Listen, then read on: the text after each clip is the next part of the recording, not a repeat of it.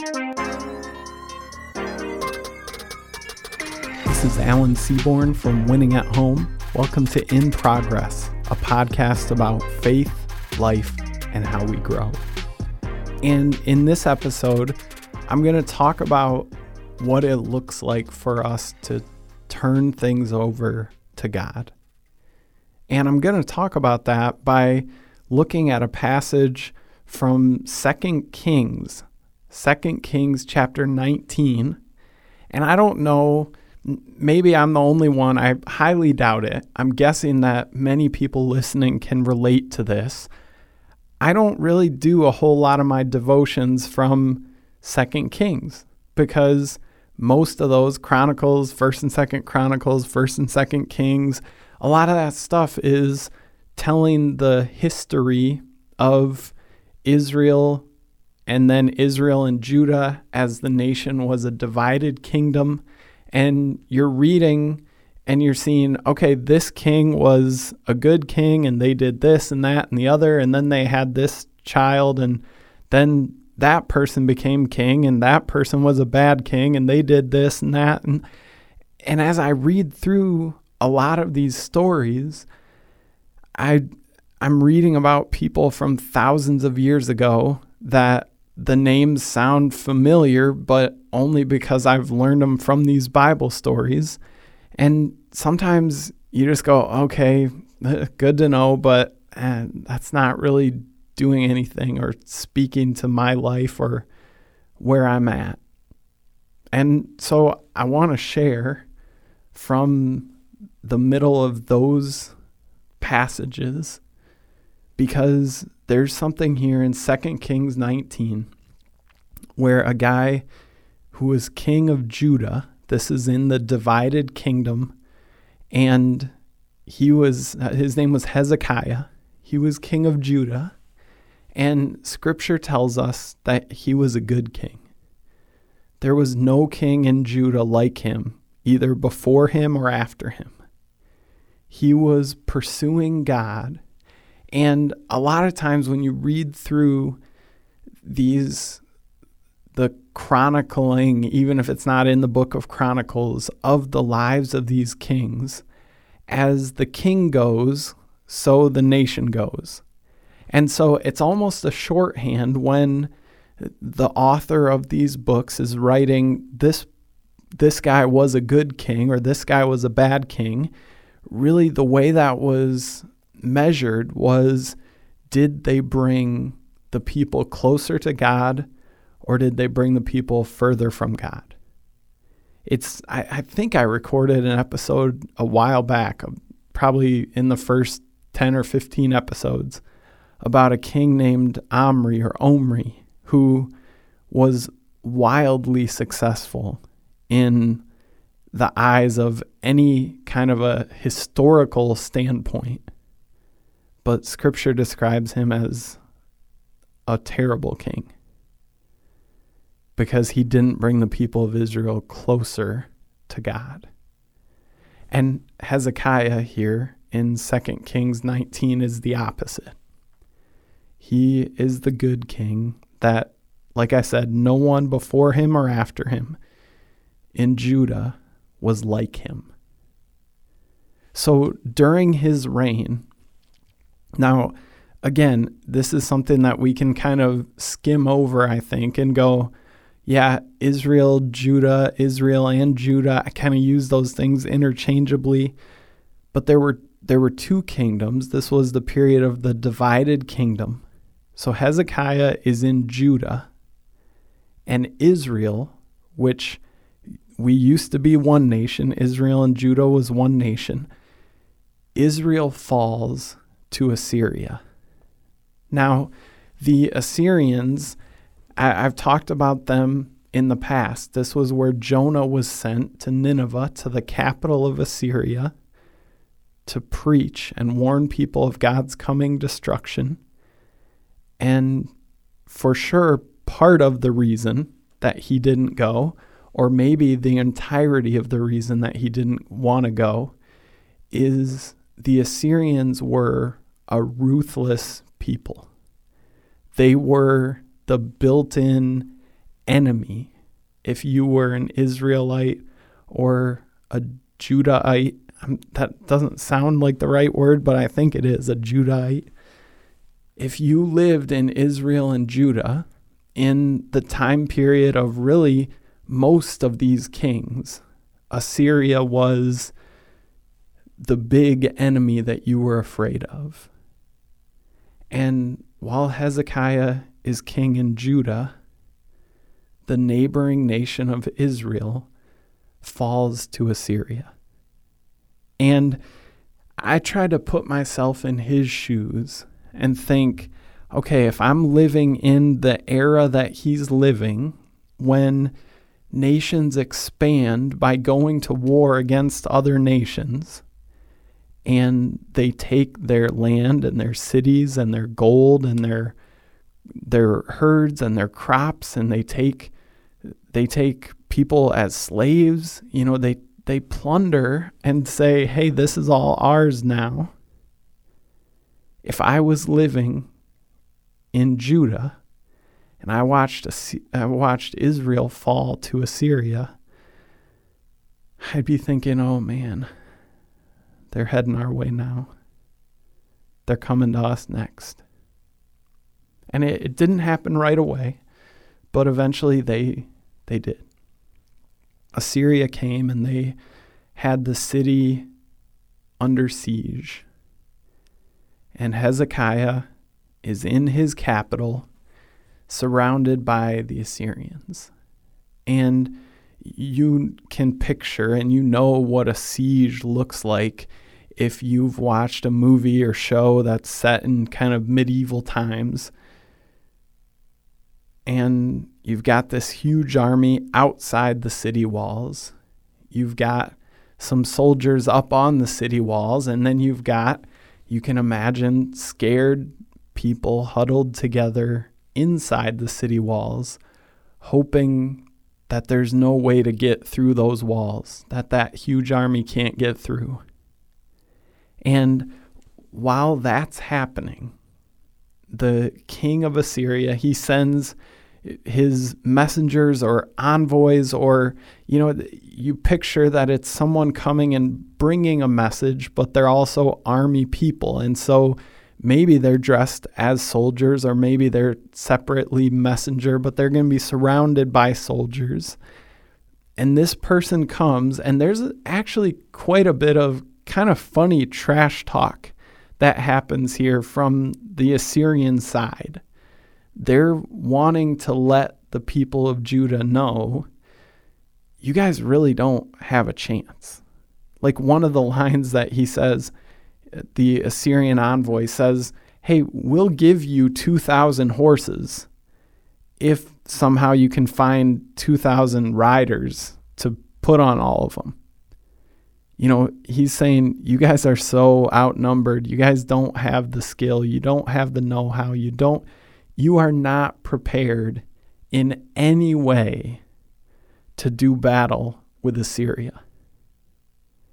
And actually, the people who were negotiating and speaking with this messenger on behalf of King Hezekiah of Judah, they asked these envoys and messengers from the Assyrian side to stop speaking in Aramaic, or to stop speaking in Hebrew, because they didn't want all of their soldiers up on the wall to hear these taunts and the things that, the Assyrians were saying, hey, we're going to come and we're going to do these things. They said, we speak Aramaic, so can you speak that language instead, so that not all of our troops can understand what you're saying when you're taunting and talking about what comes next for us? So you see here that the picture is really ugly. And for a moment, the Assyrian army gets called away and they have to go face something else. And then they come back. And this time a letter makes its way to King Hezekiah. And I told you that this episode is going to be about turning things over to God. And the reason I need to set the stage for what happens when Hezekiah actually does that is because if we don't understand the weight of this situation, the circumstances that he found himself in, then I think we miss a big part of what it looks like to actually be faithful to do this, to turn things over to God. So this is where Hezekiah finds himself, in this overwhelming, we're definitely in big trouble. The nation of Assyria, who defeats anyone in its path, now we're in its path. And we have really no chance in battle. So 2 Kings chapter 19, verse 14. Hezekiah received the letter from the messengers and read it. Then he went up to the temple of the Lord and spread it out before the Lord. And Hezekiah prayed to the Lord, Lord, the God of Israel, enthroned between the cherubim, you alone are God over all the kingdoms of the earth. You have made heaven and earth. Give ear, Lord, and hear. Open your eyes, Lord, and see. Listen to the words Sennacherib, that's the leader of Assyria, has sent to ridicule the living God. It is true, Lord, that the Assyrian kings have laid waste these nations and their lands. They've thrown their gods into the fire and destroyed them, for they were not gods, but only wood and stone, fashioned by human hands. Now, Lord our God, deliver us from his hand, so that all the kingdoms of the earth may know that you alone, Lord, are God. Now, what I really want to talk about is what happened right at the beginning of this prayer. That Hezekiah took this letter, he went up to the temple of the Lord, and he spread it out before the Lord. You imagine, I don't know if it's unrolling a scroll and that's what it looks like to spread this out. I'm guessing that that's how this letter would have come. Or you picture what it would look like in our era of multiple pages of paper, and you kind of put your hands down on the middle and you just slide them to the side, and you've got this letter and you're placing it. This is what Hezekiah is doing, placing this letter in front of God and giving it over to him. Now, I know just a couple episodes ago, I talked about how this has looked somewhat in my life, of handing this stuff over to God, with my health stuff specifically. And what that's done is it's in some way, it doesn't mean that it's easier the next time I have to do this, which is crazy, right? Because you would think if I learn how to surrender, if I learn how to let go, if I learn how to hand this stuff over to God, then the second time I have to do it is going to be a little bit easier, and the third time even easier. And before you know it, I'm just going to be so good at this, I don't try to hold on to anything. I don't know if you remember, but in the episodes I've done talking about meditation, the passage that I would really use as kind of my mantra was, be still and know that I am God. And I would just repeat that over and over and just sit and tune in to God. Try to use that passage right there to sort of quiet my mind. And in the midst of that, one of the big lessons that I really felt like God was pointing out about me is how much I want to be in control. How much even situations that I have no control over, I either try to exert control, or mentally I try to convince myself that I am in control, or I do have control. And one of the things that I really felt like God was speaking to me about was that I need to let go, or I need to hold loosely some of this stuff that I was trying to take control of. For me, one of the ways I seek control is through understanding, through figuring things out, through knowing what I think about whatever this situation or scenario is that's in front of me. And so what I would start to do is, if this is upsetting because it's changing up the Bible verse, that's not what I'm trying to do, but I'm just trying to let you know that I would repeat, be still and know that I am God. But then sometimes I would swap that out and I would say, hold loosely and know that I am God.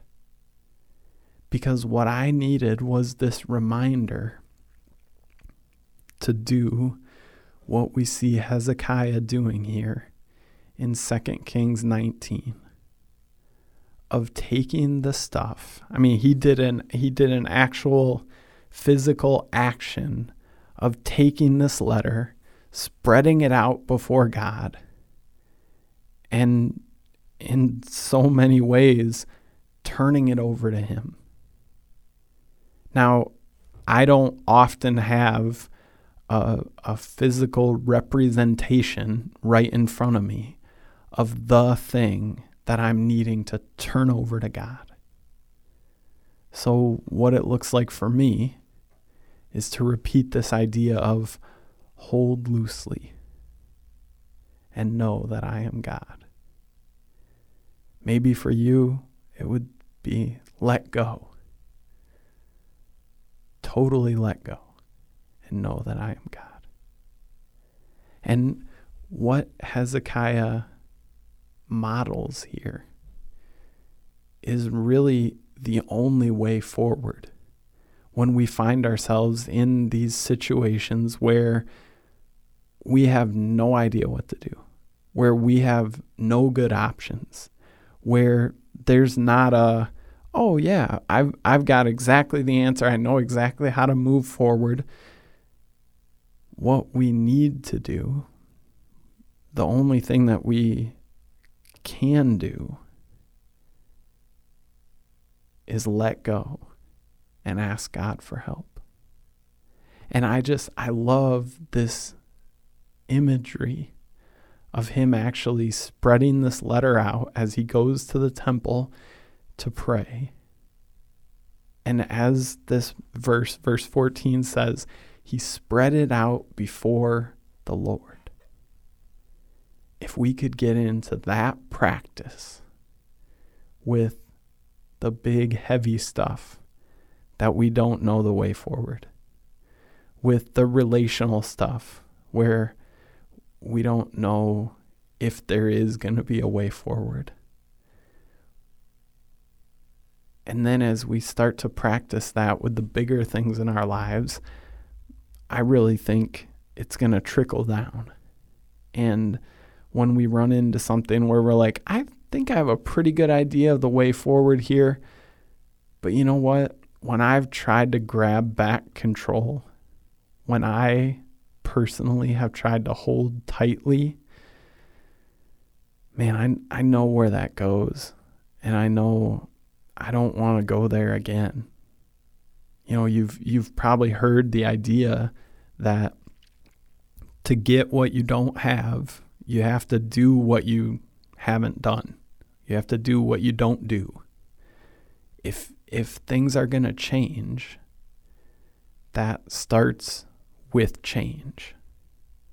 And, you know, this really is, like I talked about 2 episodes ago, this quote from Richard Foster that prayer changes things, for sure, but more importantly, prayer changes us. I just think that ties in so well to what Hezekiah is doing here, because he's actually miming or mimicking, or, you know, he's actually doing it. So maybe those words aren't the right way to describe what he's doing. But he's doing this physical act as a way of showing God, I want to turn this over to you. Maybe for you, doing a physical act is what it looks like to start to say, God, I want to surrender. One of the reasons that I'm guessing people have heard this, that we pray on our knees sometimes, is it's even a posture of surrender. It's a posture of, hey, God, I'm trying to let go of this stuff. I'm trying to turn this stuff over to you. I'm coming to you in a humbled posture to let you know I need you. I want to pass this stuff on to you. And, I could probably spend time just keep talking about what this looks like, about how we actually do it, why we resist doing it, why I resist, and why I try to take back control. I try to grab this stuff that God's working on teaching me to let go of and to hold loosely. Why do I try to grab it back so much? Why, to jump into the Hezekiah story, why do I sometimes re-roll up the scroll and grab it back and say, God, you're not doing this fast enough, or you're not doing the thing I want you to do? But instead of talking and talking and talking, I want to encourage us to practice this. So, like I said, I could easily talk about this stuff for another 10, 15, 20 minutes. But instead, what I want to do is I want to encourage you, as I wrap this episode up, to spend some time, just you and God. And maybe you get down on your knees to indicate, hey, I'm trying to surrender. I'm trying to submit. I'm trying to turn control of things I've been trying to control over to you. Maybe, like Hezekiah, you have a physical representation or reminder of what it is that you're needing to put before him, and you can do exactly that.